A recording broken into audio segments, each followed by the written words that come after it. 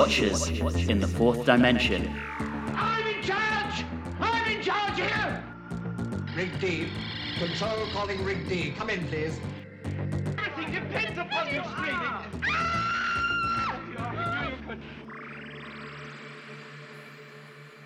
Hello and welcome to Watchers in the Fourth Dimension. I'm Anthony. I'm Don. I'm Julie. And I'm Riley, and we're going to take a closer look at this weed. Now bring the bag down right here, right onto the floor. And this episode, we are off to 1970s England, where the BBC are determined to continue getting good use out of their phone machine, while also employing more Lovecraftian imagery than you can shake a tentacle at. That's right, it's Fury from the Deep. The genesis of this story actually goes all the way back to 1964, when writer Victor Pemberton submitted a story proposal called The Slide to the Doctor Who production office. The Slide revolved around a form of sentient mud that took over a group of villagers in rural England. The then script editor David Whittaker actually rejected the script. Pemberton submitted a version without the Doctor Who elements to BBC Radio, where a radio producer by the name of Peter Bryant commissioned the script, and it was broadcast during February and March 1966. So we fast forward slightly over a year later, and Peter Bryant had actually become the story editor of Doctor Who, and Pemberton was his assistant. After 3 months in the role, Pemberton decided that he wanted to start writing again, and it was proposed that he would submit a new Doctor Who storyline which would resurrect elements of The Slide. As a result, a story by the title of The Colony of Devils was commissioned on October the 5th, 1967. Pemberton, who was enamored with finding frightening elements in everyday things, modified his original storyline to take advantage of the nation's emerging interest in North Sea gas, which had been discovered a few years earlier, resulting in a sentient seaweed creature that thrived on gas, resulting in a change of location from a British village to the various oil rigs. The Colony of Devils was originally slated to be the season's 5th serial, but was pushed back when new story editor Derek Sherwin, who had taken over when Peter Bryant was promoted to producer, felt that major changes needed to be made to the scripts, and the Web of Fear was brought forward to replace it.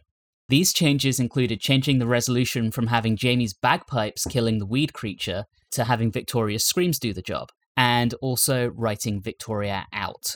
The rewrites were actually so drastic that Pemberton briefly considered having his name removed from the script entirely, but he relented when he was able to contribute some of his own ideas to Sherwin's changes. And of note for Julie, given the numerous mentions of it, as scripted, the Doctor was originally going to use a regular screwdriver when he inspected the pipeline on the beach, but production assistant Michael Bryant suggested the introduction of a special screwdriver that operated using sound waves, and thus a legendary prop was born. Yay! As director for this story, we have the return of Hugh David, who had previously directed The Highlanders, and it was during filming that it was decided to rename the story to Fury from the Deep, apparently to avoid any satanic connotations. Elsewhere behind the scenes, we have Dudley Simpson once again providing incidental music, Peter Kindred returns as director, having previously worked on The 10th Planet, and Martin Bohr continues his run on the show as costumer. With that, we move on to our short summary, which I have the privilege of handling this episode. In a story where the final episode happened to be broadcast on 4/20, veteran production team member Victor Pemberton gives us a tale of weed gaining a mysterious hold over people, making them a lot calmer in the process. However, the weed also has world domination in mind. No, it's not reefer madness. At the end of the day, Victoria decides to settle down with a lovely couple, doubtlessly having become tired of being turned into an even more irritating version of Susan. After all, it's her screams that save the day. I'm sure that she'll have no issue reconciling her Victorian values with 1970s England. And with that, we move into our story discussion. Before we get started, quick poll, since this one is missing. Did anyone do the recon? No, just the black and white animation. I did the black and white animation and about 3 episodes of the recon. Ooh, overachiever.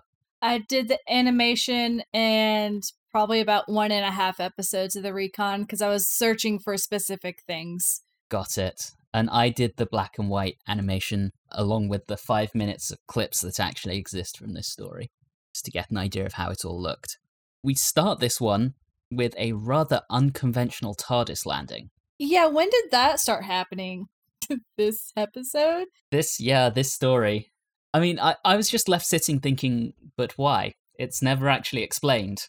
Because they didn't want to land on a cliff, because it would have looked too much like a previous episode. Yeah, good point. And then we got some fun with rubber dinghies as a result, depending on your definition of fun. And the Doctor in another hat. Yes. He didn't say it, though. No, he did not say the words.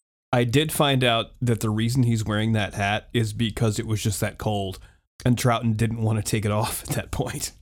That's fair. I mean, that makes sense for England.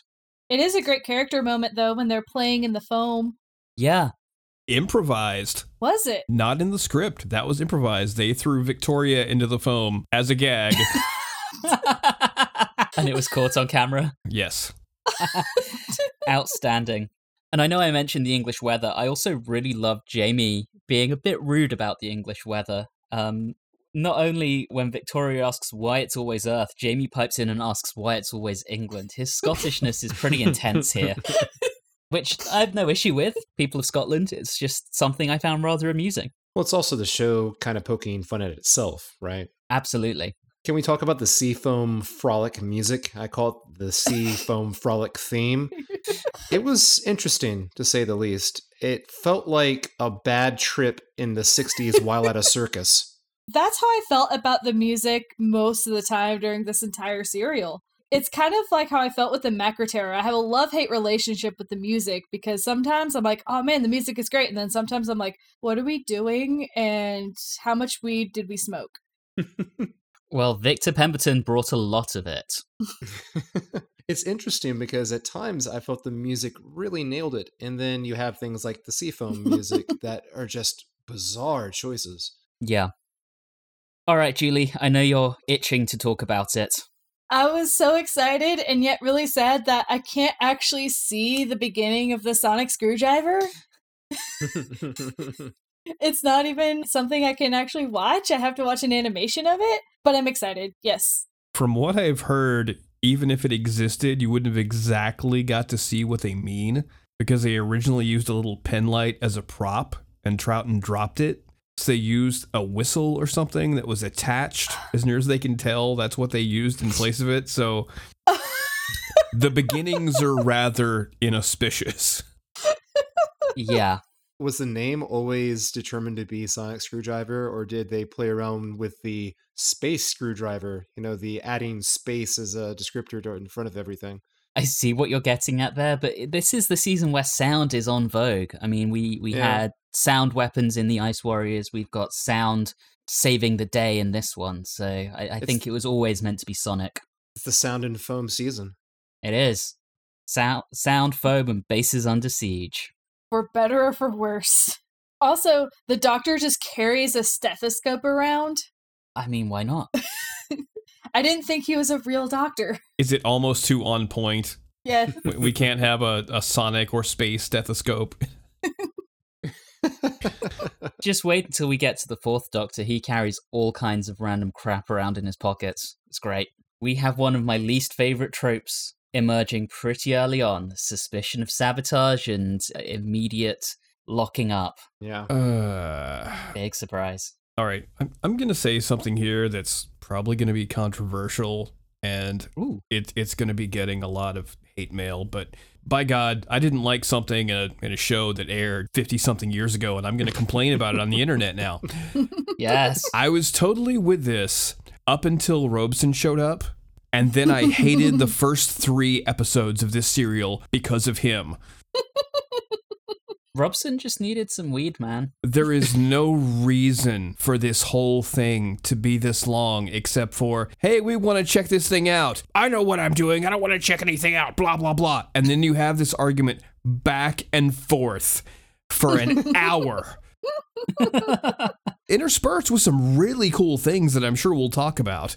But oh my God. Robson is like the Mike Myers character of I've lost control of my voice. He shouts and screams every single line to a point where he's almost like a skit comedy character. I mean, I know it's way into the future, but in episode 3, where he has, I don't know if you guys know this specific reading, and I can't do this or I'll blow out my vocal cords, but when he goes, I know what you want. I know what you all want. You're going to get at me. Just won't give up. I'm not going to give you that pleasure. Why did you join them? Go on, join them. I mean, just like shout, shout, shout, shout, shout. It was ridiculous. Because he starts out over the top and completely untrustable, and yet your characters will say, oh, well, I've worked with him here, blah, blah, blah. But you're not shown that he's actually a good person. And if he had just toned it down, this whole thing could have been resolved in like 2 episodes. It was so frustrating. And I had this weird thing happen where for some reason, the first time I saw him, I was like, you know who would play him in a modern retelling of this?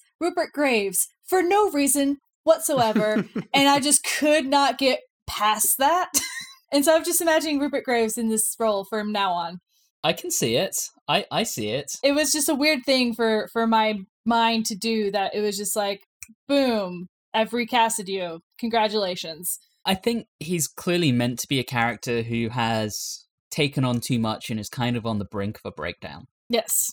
But it's just not done that well. If you had an episode or two with him kind of more mellow and then that build up, it would make more sense. Yeah, but he just starts out it bothered me because I kept thinking we could have actually had something happen, but they have a character here whose entire job is to stop the plot from moving forward. And there are so many arguments between characters back and forth. Oh, should we look at this? No, we shouldn't. Oh, we should. Blah, blah, blah. And then people wonder if they should go behind his back. I found it very, very frustrating. And it didn't help that I feel like they got the B team for the animation here. Everyone's arms are too long. Nothing is as detailed as things like the Macroterra were. But one of the reasons I watched some of the recons was I was trying to figure out what was going on with Harris's face and why he had that weird shadow under his nose. Turns out that was their version of a mustache. Yeah. Yes, you're right. This was the first animation by Big Finish Creative, I think they're called. So that's an offshoot of, unsurprisingly, Big Finish, who do the audios. So hopefully the next one they do, which will be an animation of episode 3 of The Web of Fear, will be a little bit better. It felt like a major step back in quality.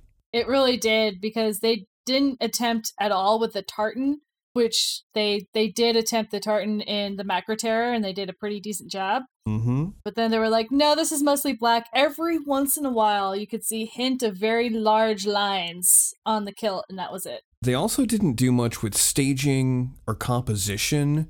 I admit, I didn't like the story as much as I wanted to, partially because of the Robeson issue, but also just because of the way they would frame shots. They've sucked all the tension right out of it. Yep. Yeah. On the plus side, I thought that some of their landscape shots were good looking, and they were all right, I thought. Yeah. And I don't know, did everyone catch the Easter egg that they tucked in there? You mean the poster of the master? Yes. He was first noticed on the bulletin board at the guardhouse at the gate in episode 1, and then on the wanted poster. Well, I don't know why there would be a wanted poster in a gas manufacturing plant, but anyway, that was a nice little treat. I also saw there was something on the speakers. I'll have to find it. Oh, International Electromatics? No, the speaker said, be like us. Yes, it said IE, which is International Electromatics, which we'll come back to in the Invasion next season, and then again in the first Cybermen story in series 2 with David Tennant. Oh, that's something I don't remember at all. So nice little throwback there, but yes, you're right, Julie. So to go into something that I don't want to complain about, that I really liked, when, our characters have been locked up, as they are wont to do, and they're doing their escape, and they've pushed Jamie up, and Victoria's like, no, it's okay, I got this. And then she manages to pick the lock, so they've put Jamie up there and knocked her for nothing. I thought that was a nice little character moment. With him flashing everybody, yes. Because that's obviously what's happening. Yes. Yeah. No, I thought that was really well done. Elsewhere, we have Harris saying he's got a file of things that he knows that something's going wrong, that proves he knows that something's going wrong, and it's gone, and his excuse is fundamentally, the dog ate my homework. Yeah. I swear it was here earlier. When really someone planted some weed in his homework. This joke's never going to get old. And then apparently took it back to his house. Bit convoluted. Yeah, that seemed like an odd plan. but okay. We get introduced to Van Lutyens, however you pronounce that name. Van Lutyens, yes. And he has a Frankenstein head. And Frankenstein costume, yes. Thank you. That entire time the character was on screen in the animation, I'm like, why is he Frankenstein's monster? What is happening here? Yeah. And it doesn't help that he has the long arms, too. But so did everyone else. All right, sorry, I just had to point that out. The first 2 episodes are Robson and Frankenstein arguing. Yes. This is what we've covered. Excuse me, Aye. it's Frankenstein's monster. My apologies. But we do get this awesome moment between Victoria and Jamie, and they're making fun of each other, and Victoria sticks her tongue out at Jamie, and it's adorable. It backs up our discussion about how we believe their dynamic is a sibling relationship, Yes, you're right. not necessarily romantic. So, as we've spent an inordinate amount of time on episode 1, we come to the end with Victoria wandering into a gas-filled room, typical, getting locked inside, typical, and then Foam and Seaweed coming into the room. Also typical this season. What a mess. Yeah. Yes. Cliffhanger. And surprisingly, Jamie really easily opens up that door. Yeah. So I have a question for you guys. Do you think that the Foam machine was paid overtime? I don't think the BBC paid anyone overtime. So one thing about the Foam machine is I feel like for the first 10 minutes, it was probably fun. And then the rest of the time, it was awful. Yeah. Probably. Obviously, one of the producers had a cousin or a brother that owned a foam machine and was laundering money to him.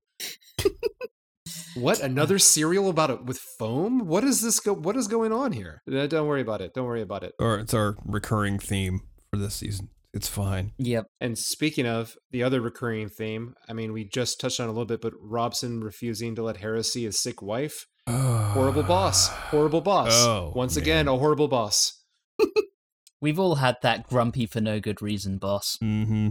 To be fair, I think it's something we also touched upon about like them not trusting the TARDIS crew, but I actually get it this go around. Yeah. I mean, they've rocked up on what's effectively a restricted area and were caught fiddling with the pipe. Yes.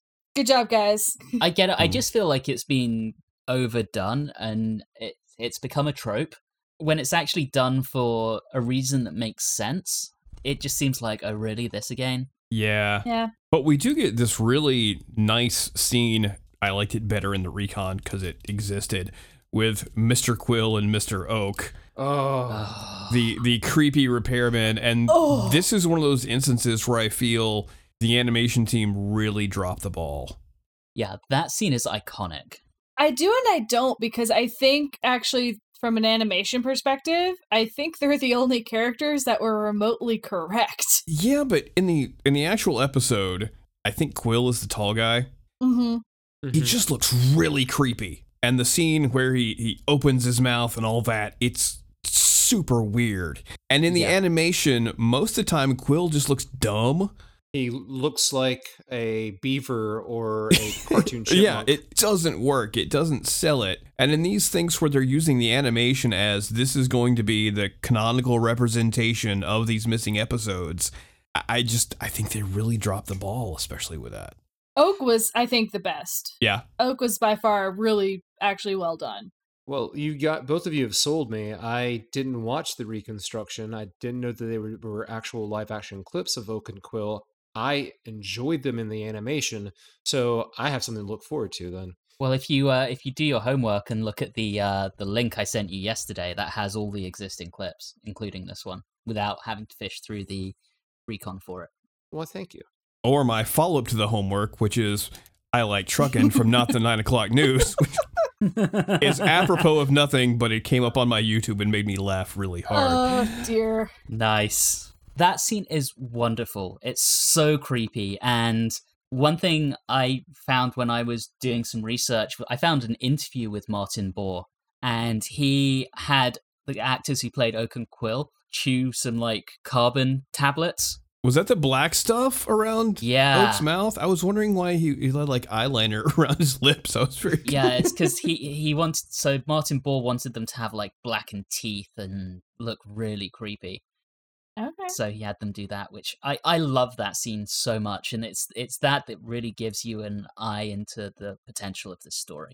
I do have a quick question about how the seaweed stuff works, though. Does it excrete this foam, or does it like bring it along with it wherever it goes? Like, how does that all work?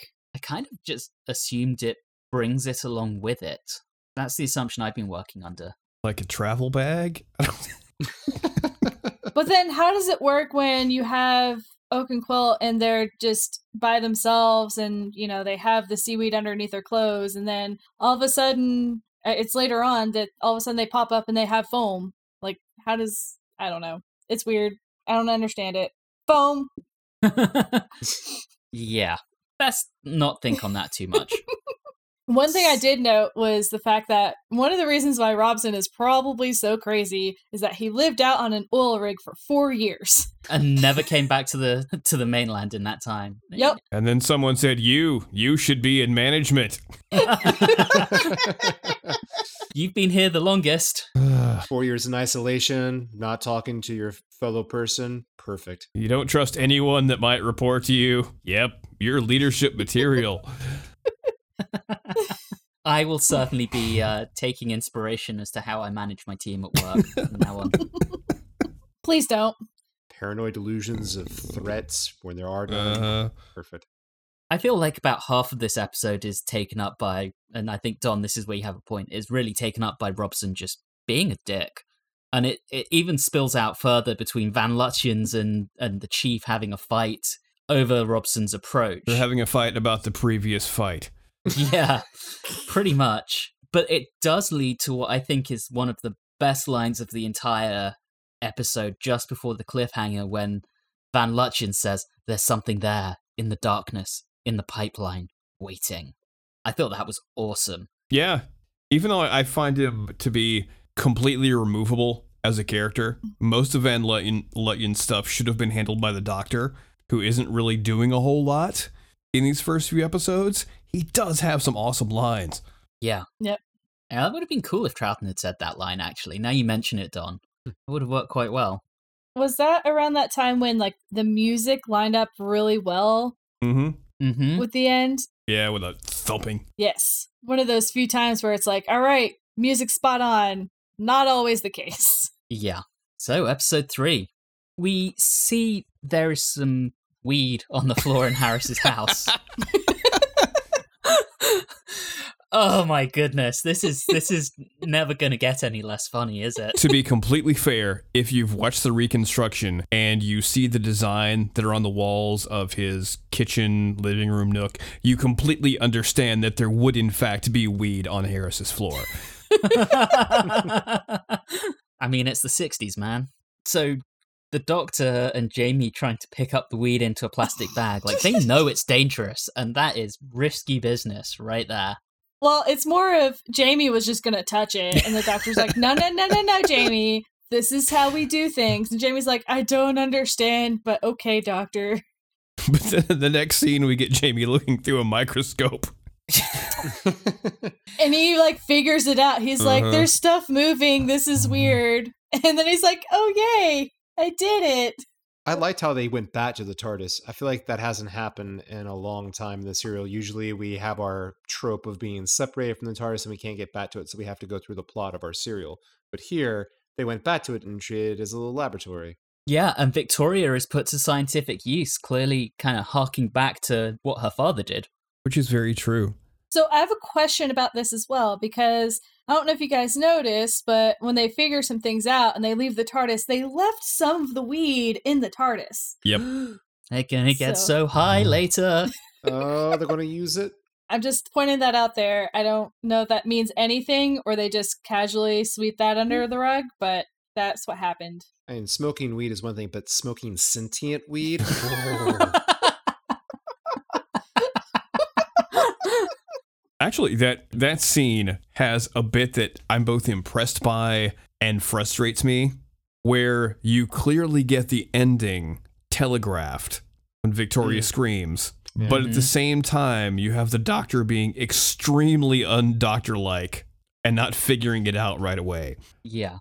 I mean, I think if the Doctor had figured it out at that point, this could have been a 4-parter. And, It really could have been for multiple reasons. Yes. But this episode also has more of Victor Pemberton's favorite padding device, Robson being a dick. I'm in charge. I'm in charge here. Your wife's unwell? Does she have a hangover?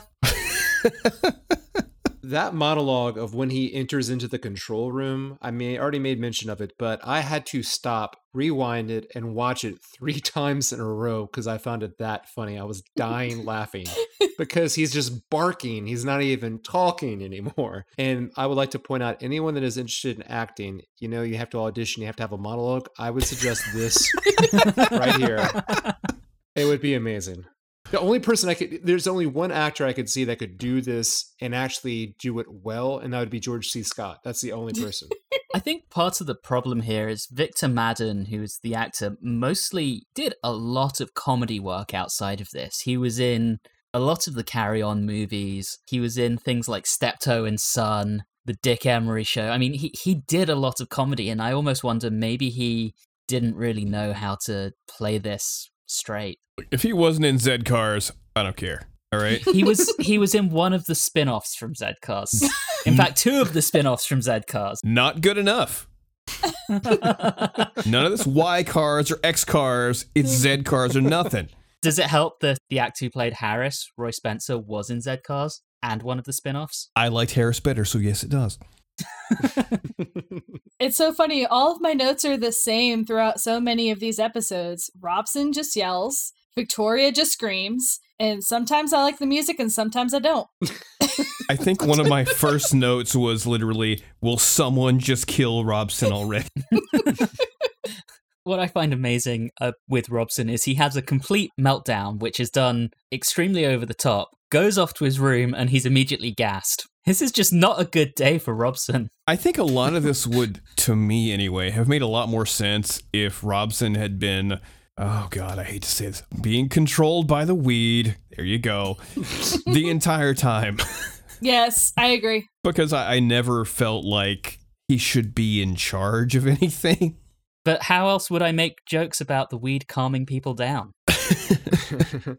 You mentioned that, and I know it's skipping ahead, but towards the end of the climax of episode 6, when they're all having dinner, did anyone else notice how peculiar and suspicious Robson was when he left the room? He has a sliding door that he opens, and then he looks back, and because the storyline ended with 9 minutes of time left, I was expecting some sort of horror movie twist, where, Robson's back, and he's actually been the seaweed creature king all along or something. I either thought that could happen, or I thought that they're going to do some weird turn of thing where it's like, all right, Victoria's going to stay with the man type of thing like they did with Susan. If they had shipped Victoria with Robson, I would have just stopped. I would have had to have quit.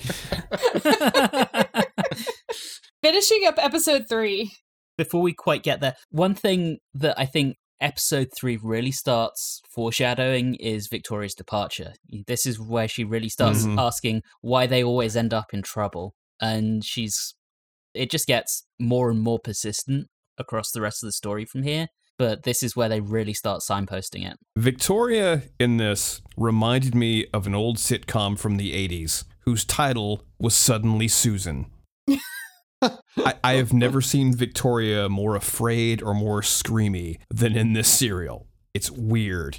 It's all been downhill for her since the Tomb of the Cybermen. I mean, it pretty much has. I like how she says, why can't we go anywhere pleasant? And I was thinking about that, and I said, well, we wouldn't have a show then, would we, Victoria? So the ending to this episode, Maggie and Robson gathering on the beach before she calmly walks out into the sea. It's got that wonderful ethereal music with the heartbeat. Oh, that was really good. Love it. So creepy. It is probably my favorite scene of this entire serial. I loved it. I loved the feeling that it gave. It was fantastic. And throw in a little suggestion, if anyone is interested in watching a movie that gives that kind of feel, there's a horror movie called The Beach House. It came out like a year and a half ago, 2 years ago. Story of a young couple, a middle-aged couple that, as you would expect, stay at a beach house where strange kind of creatures from the sea show up and there's just this complete feeling of dread and helplessness, and it is a fantastic smart horror movie on Shudder. They did not pay me for this. I was going to say we'll put some links in the episode description for our listeners. This may be just me. Did anyone else think it would have been much cooler and emphasize the horror factor if Harris's wife just never appeared again after that? Yeah. It just seemed to me like the weed should have just used her as a vessel to get back where it was going and then just not giving a crap about her life. That's much more spooky, but, you know. To be fair, though, let's not kill off one of the very few women that's in the episodes. Just want to point that out there. I agree. If you're gonna do that, throw some more women in there, please. Thank you. I mean, it's the 60s. You've got to kill your gays and your women. They do that now, though, Yeah. as well. If you haven't been watching Supernatural, then you don't know what I'm talking about. Thank you for listening to Watchers in the Fourth Dimension. This episode, Kill Your Gays and Your Women, was recorded on...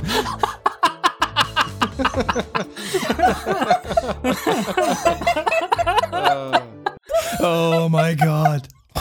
We also have a lot of wonderful, wonderful tension in this episode as we move into episode 4. You know, the heartbeat is fairly prevalent throughout, which is something I really, really love.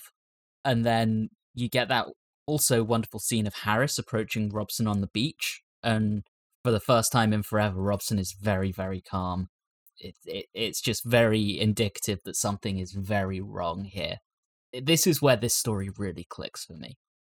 It clicks for about 10 minutes, and then it goes bad again. Some things I did note is there's this wonderful scene where Lutyens is down, and they're trying to do a whole bunch of stuff, and I think Robson is down there. And there's these two guys that are just casually chatting with coffee, as if like, nothing's going wrong. And I'm just like, well, that's adorable. Bit of a bizarre creative choice there. Yeah, makes sense that someone goes on a coffee break, but all right. And then that's when we get the very lovely Doctor and Victoria moment.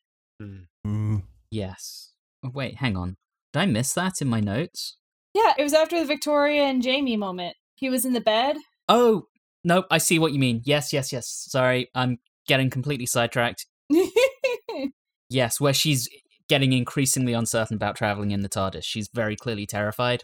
Yes. And so first she's talking with Jamie about it, but Jamie's like, and then she talks to the Doctor about it, who is, you know, as usual, much more understanding. Yes, exactly. And that feeds back in episode 6. So let's talk about Van Lutyens deciding to gear up and go down into the Impeller. What a bonkers decision. At least he finally decided to do something instead of everyone just arguing about it. That's fair. And then immediately gets dragged down by the seaweed, and you can hear the screaming all the way up the pipeline, which I thought was really, really effective. Well, like I said, he basically played a doctor surrogate in the earlier episode, so they had to get rid of him so the Doctor could do some doctoring. Yeah. It's a weird decision that they put him in as the Doctor surrogate, given that Troughton had his holiday during episode 2 of The Web of Fear, so why did they make that decision? He didn't seem to be not in these episodes. Well, I think you can tell from the fact that it came from another story, and honestly could have done with another rewrite. I would have gotten rid of Van Lutyens entirely. I can't even say his name right, let's face it. I would have given Robson a bit more of an arc and not just had him be an annoying shit the entire time. Yep. Yeah, that's all fair. I also, and this will come important later, I would have given Victoria a reason not just to leave the TARDIS, but to stay with Harris and his wife. Made some sort of connection there rather than, well, how it ended. Yeah, that was very abrupt. I was expecting, really, we're just going to leave her with these two people? Have they even had a conversation together before? Just them? Nope. No? Okay. Nope. Yeah, there are some things that this feels underbaked at times, which is a huge shame. But at least they tried cooking something. Because with Ben and Polly and their exit, it couldn't have been any more, well, bye, than if the Doctor had suddenly just changed into Rick Mayall and flipped them off, and that was... Now that I would have watched. So there's one storytelling element that I loved in this, and that was where we would get the occasional bulletins from the other rigs on the TV monitors. I thought that was really, really effective. I mean, that's a classic horror movie or suspense kind of device. Yeah. It's still effective. And let's not forget, we had a version of that with the Macroterra. Does everyone remember the broadcast? Yeah. Yep. Cliffhanger? Boop, boop, boop, boop. Yes. Yes, I remember. Yeah, so I mean, it has been done before by many other things, and it still works. I'm having a tough time thinking of film or television that has done that, and it was done poorly. It's just something that is, I guess, something we can all identify with, is watching something in TV in our real lives that is reality that we found terrifying or shocking. Everyone can relate to that. Yeah, it's tried and tested as a narrative device, so admittedly it's bound to work, but it is effective here. And this is where we have also, towards the end of the episode, the other conversation when Jamie finds Victoria, which is what I thought you were talking about earlier, Julie. Yeah. Where he says, if anything ever happened to you, it was very, very sweet. It was. And then it's like, of course Jamie cares. Victoria, where have you been? And just as they're about to have the serious conversation about her unhappiness, doo-dump, doo-dump, doo-dump, the heartbeat starts. And again, it's that tension and the way that ratchets up that makes me really, really enjoy this story. And I realize I might be alone in my love of it here, but there are some elements about this that I just can't help but fall in love with. You know what would have been a good way to patch together this story, I think, would have been if we alluded, maybe in the previous serial, alluded to Victoria's lack of, or wanting to get out of the TARDIS. But she was too afraid to say it. And just like, I guess it's the Edgar Allan Poe Telltale Heart kind of concept, she has this thing buried inside of her that she doesn't want to say. This gas plant has this horrible, deep heartbeat of a terror that's coming up. And then you could play off of both of those. And it would have been nice to see her like deal with that struggle from like the first 3 episodes and then having to come out. And then, you know, and that's good to come forward. You know, it's a good theme. Or we could just have Robson yelling a lot. Well, the thing is, this is Victoria's last story, but it's not even about her. No. Excellent point. She acts out of character and leaves at the end. I mean, I like the fact that they at least seeded her wanting to leave earlier on throughout the serial. That's more than they've done in a long time, and I think they should be praised for that. But at the same time, it doesn't quite work, but at least they put in some effort. And it will be quite a while before we get a companion departure where the story is about that companion and you have that arc again. It's such a strange thing because that is always, in my opinion, been the most important thing in genre pieces is the characters. I mean, I know there was an old joke about the YouTube group Red Letter Media did a bit where they would talk about the original Star Wars trilogy and then the prequels. And one of their ways that they would use to show the difference was that they would go out on the street and ask people, describe Han Solo, describe Princess Leia, describe, you know, and people would just keep saying all these characteristics.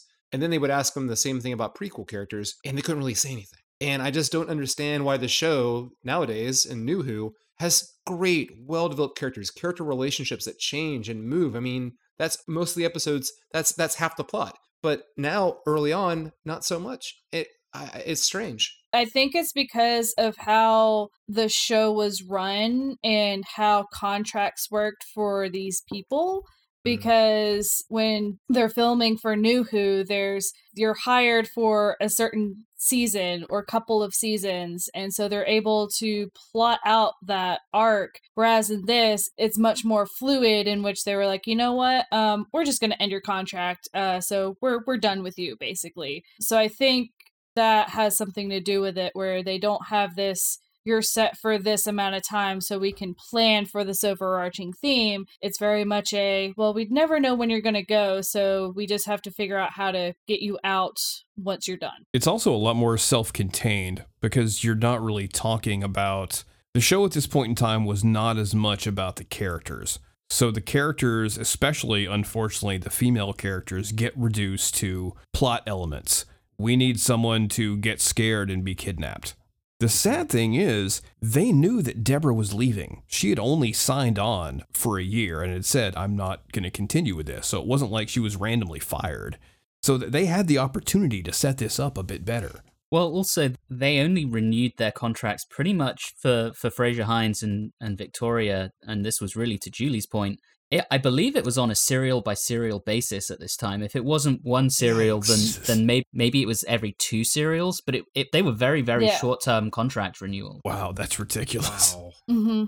I mean, how does a writer, so what was the writing schedule? You had like a month and like, oh, by the way, you don't have this character anymore. Like, okay. That's why they had a lot of issues with so many rewrites, is oftentimes they would have to sometimes work around people in and out of the story. I mean, we've had that happen on other occasions with Katarina, what happened with her versus it was supposed to be Vicky. So I'm not actually all that surprised. Yeah, and Don, to your point, it was actually Deborah Watling who decided she didn't want to carry on in the show. So that was her choice to leave, which did leave the writers in a little bit of a lurch rather than the production office deciding to not continue her contract.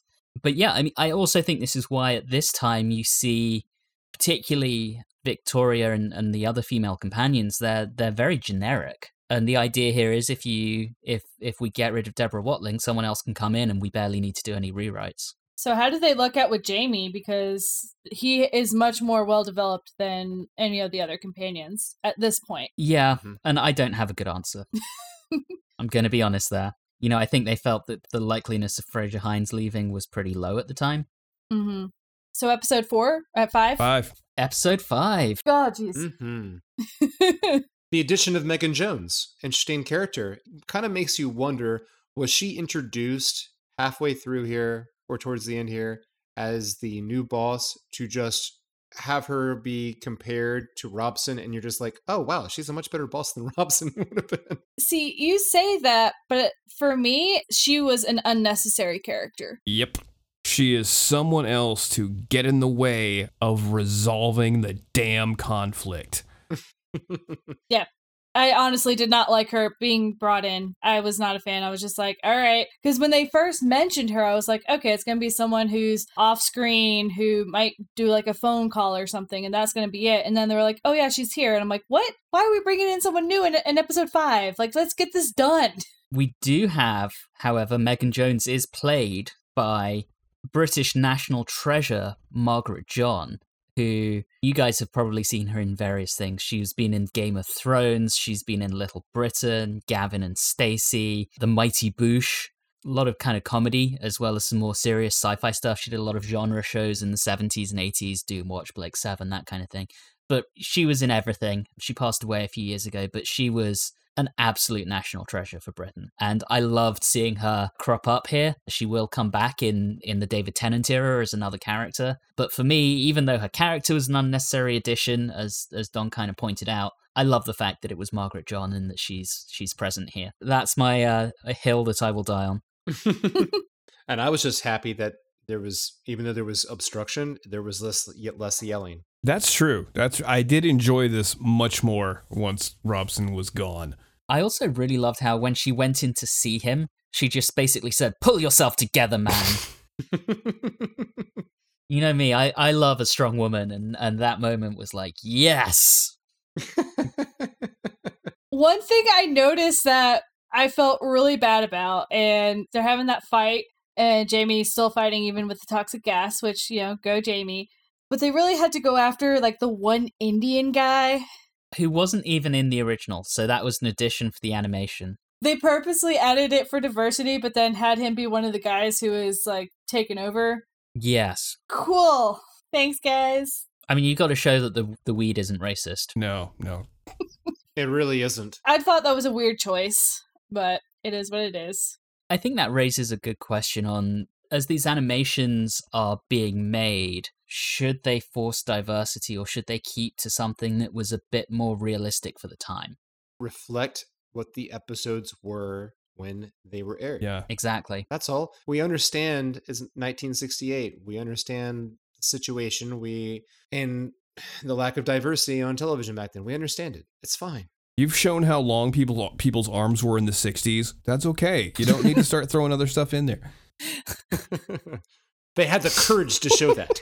It's a weird thing, especially where it's because they're animating it so closely to what was originally done that it does seem very odd to make these kind of, it's a side character, so not major, but also major decision because it's from a diversity perspective. And it's just like a weird thing where it's like in every other instance, it's exactly like the original, except for this one thing. And that just seems like unnecessary. I also, and I could be wrong on this one, could be completely off base. I don't remember the guards having those, Cobra style masks. Those were awesome. I don't think they had them in the original. I think they wanted to cheap out on making faces. I think you're right there, Don. It was just an interesting thing that I noticed and kind of wanted to see what you guys thought.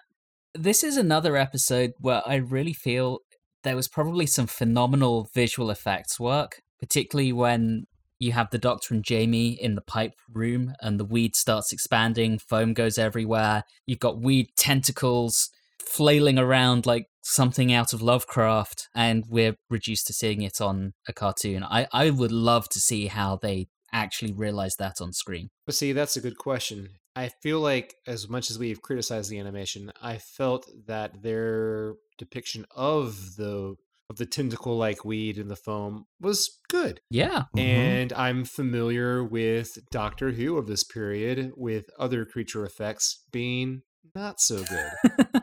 So I don't know if it could have been, what I'm saying is that it could have been absolutely silly. It could have been. I think with it still in the black and white era, more than likely it would have been okay. If it had been in the color era, I 100% agree with you that it probably would have been awful. But black and white has this tendency to make things better from a visual arts perspective. Whereas color videotape makes everything worse. As I like to say, black and white hides all manner of sins. It allows your mind to paint in the rest. And of course, your mind will paint in the good parts.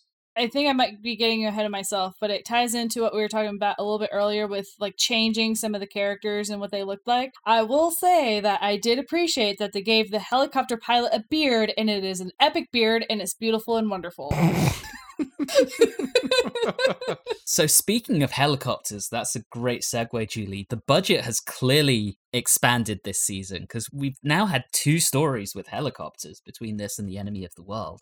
Well, you're spending your money on foam and not on more monsters, so come on. From that other previous episode, was at least these pilots not hungover when we're doing this episode? Yeah. Yeah, it was a really cool helicopter chase scene thing that was happening. Kind of wish we could see that a little bit more. And I also did note that when we're hovering over and the Doctor's climbing down, and then he's like, all right, Jamie, you come. And like Jamie's like, I don't know that I want to do this. And then he's climbing down. I'm like, Doctor, are you looking up Jamie's kilt?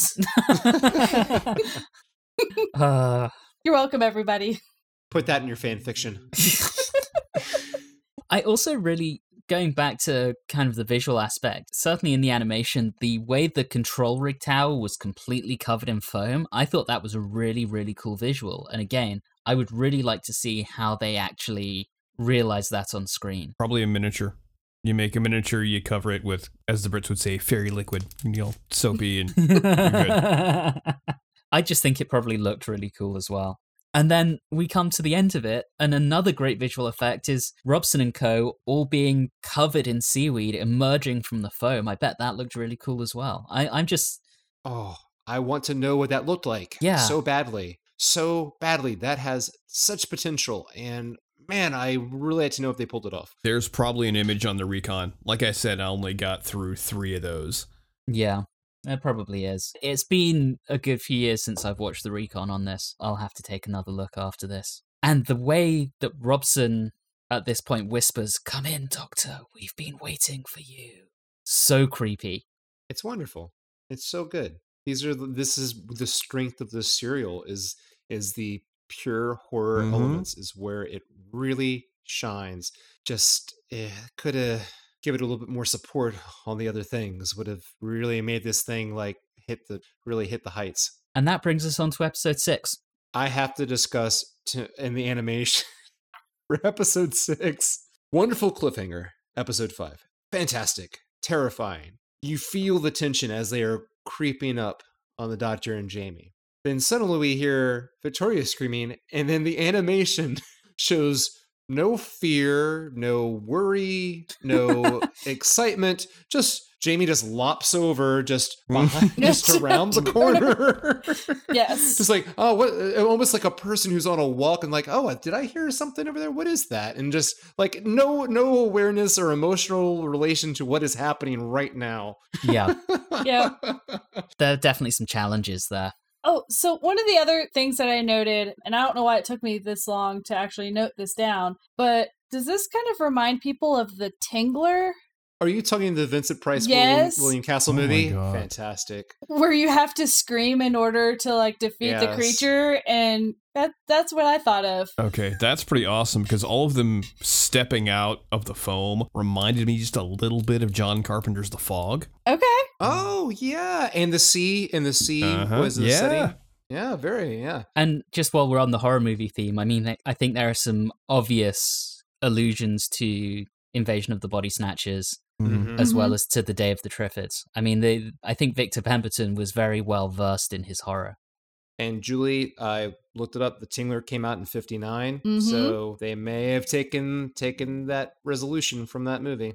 Just throwing that out there because I remember Anthony mentioned earlier that it was originally supposed to be bagpipes, Yep, Jamie was meant to play his bagpipes. which I would have personally loved, but I get why they changed it to Victoria's screaming, although it makes me very sad because that's why she got really boiled down to just the damsel in distress. But I think that it made sense if they had thought of the Tingler, they would have been like, hey, noise, screaming, that works. There's another. I think it's what we'll just learn is it is a common trope because there was a Twilight Zone episode in 1962 called Hocus Pocus and Frisbee where the aliens are defeated by a harmonica. And also Mars Attacks, Tim Burton in the 90s also. Yeah. So it seems to be something that we do a lot, and it's a good device. Also, Puberty Love and Attack of the Killer Tomatoes.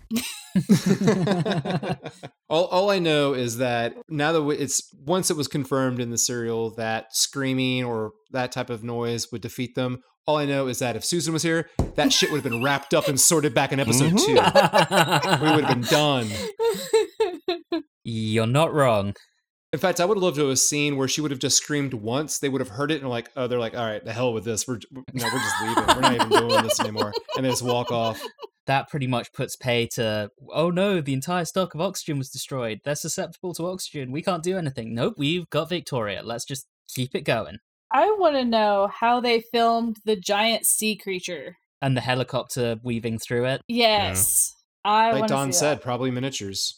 Look at the recon. We'll find out. It's probably miniatures. You just put a weed thing on a stick and... Exactly. I thought that was really cool, and I loved how the Doctor was determined to fly Robson's helicopter, which is definitely a sign of things that we'll see with the Third Doctor and his love of flash cars and flying vehicles.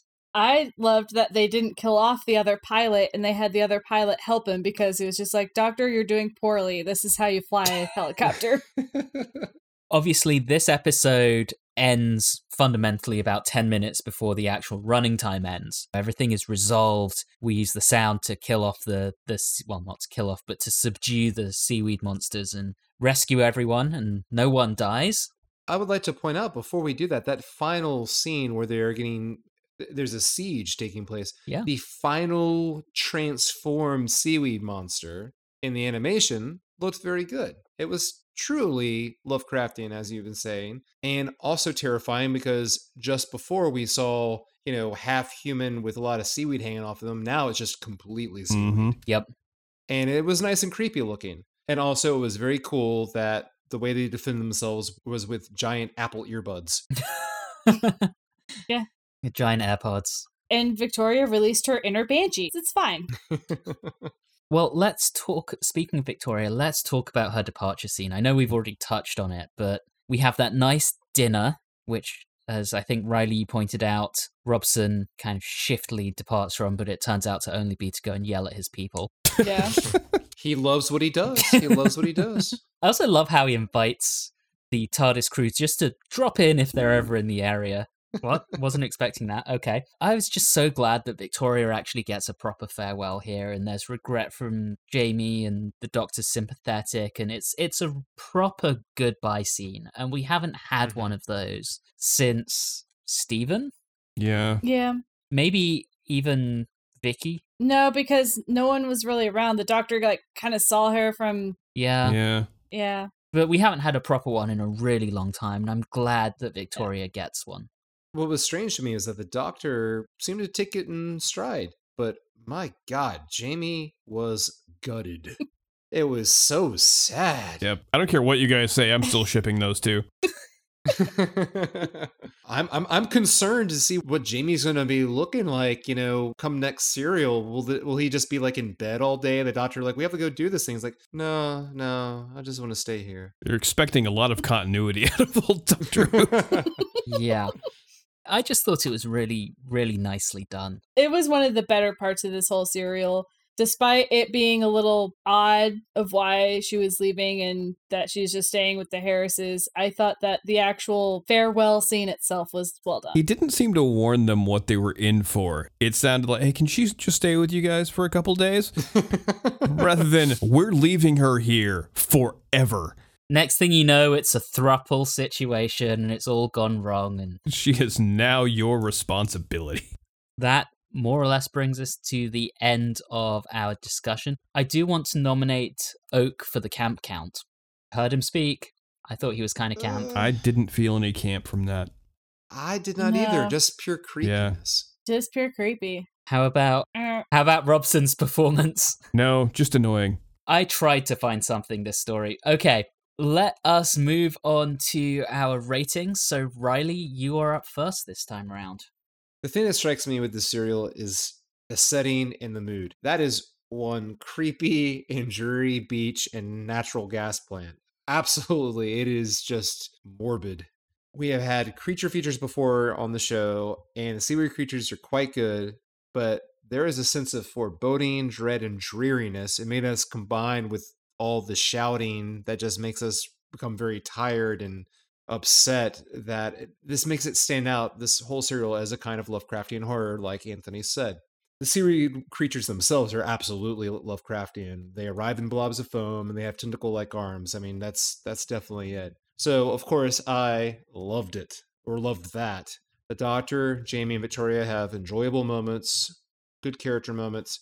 As Julie said, the music is hit or miss. Sometimes right on the mark, other times ridiculously, hilariously way off it. I thought the cliffhangers of the serial were really top-notch.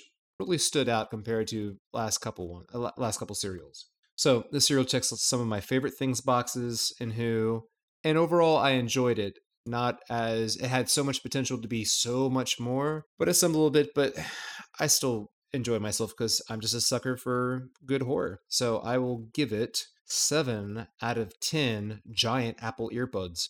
All right, I am next. Much like Riley, I found a lot to really enjoy here. There's a huge amount of tension throughout the initial episodes. It really feels like it's building to something.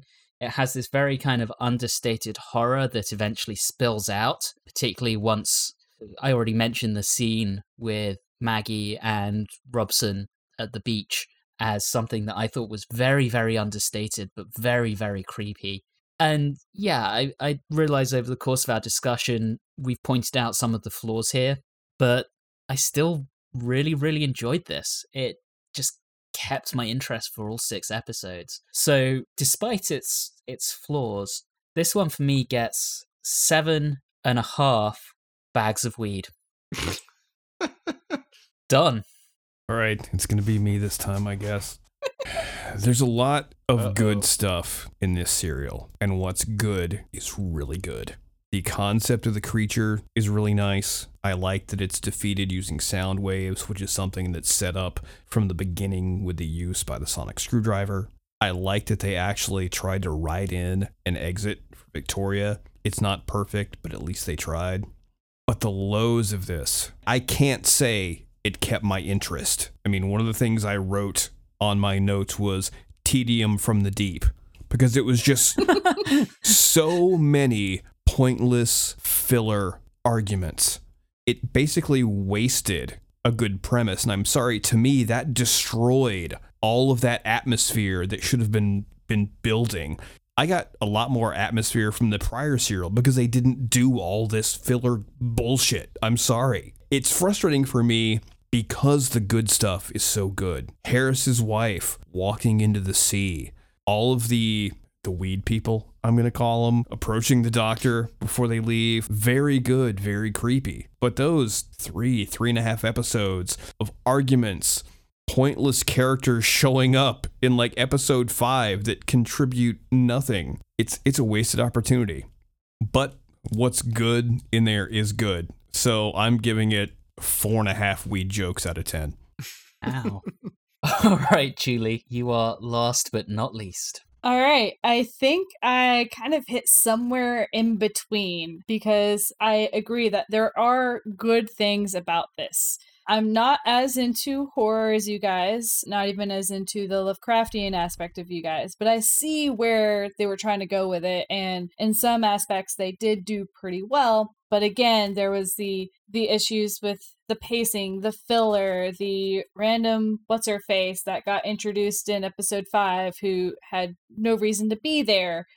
I'm going to give it 5.5 flashing kilts out of 10. Stick with what you love. Yes. All right, that gives us a story average of 6.13, which is not the worst, not the best of the season. So, we are just about out of time at this point. We'll be back next time, where we will have a season-ending extravaganza as we tackle the Wheel in Space. In the meantime, thank you for listening, and have a good one.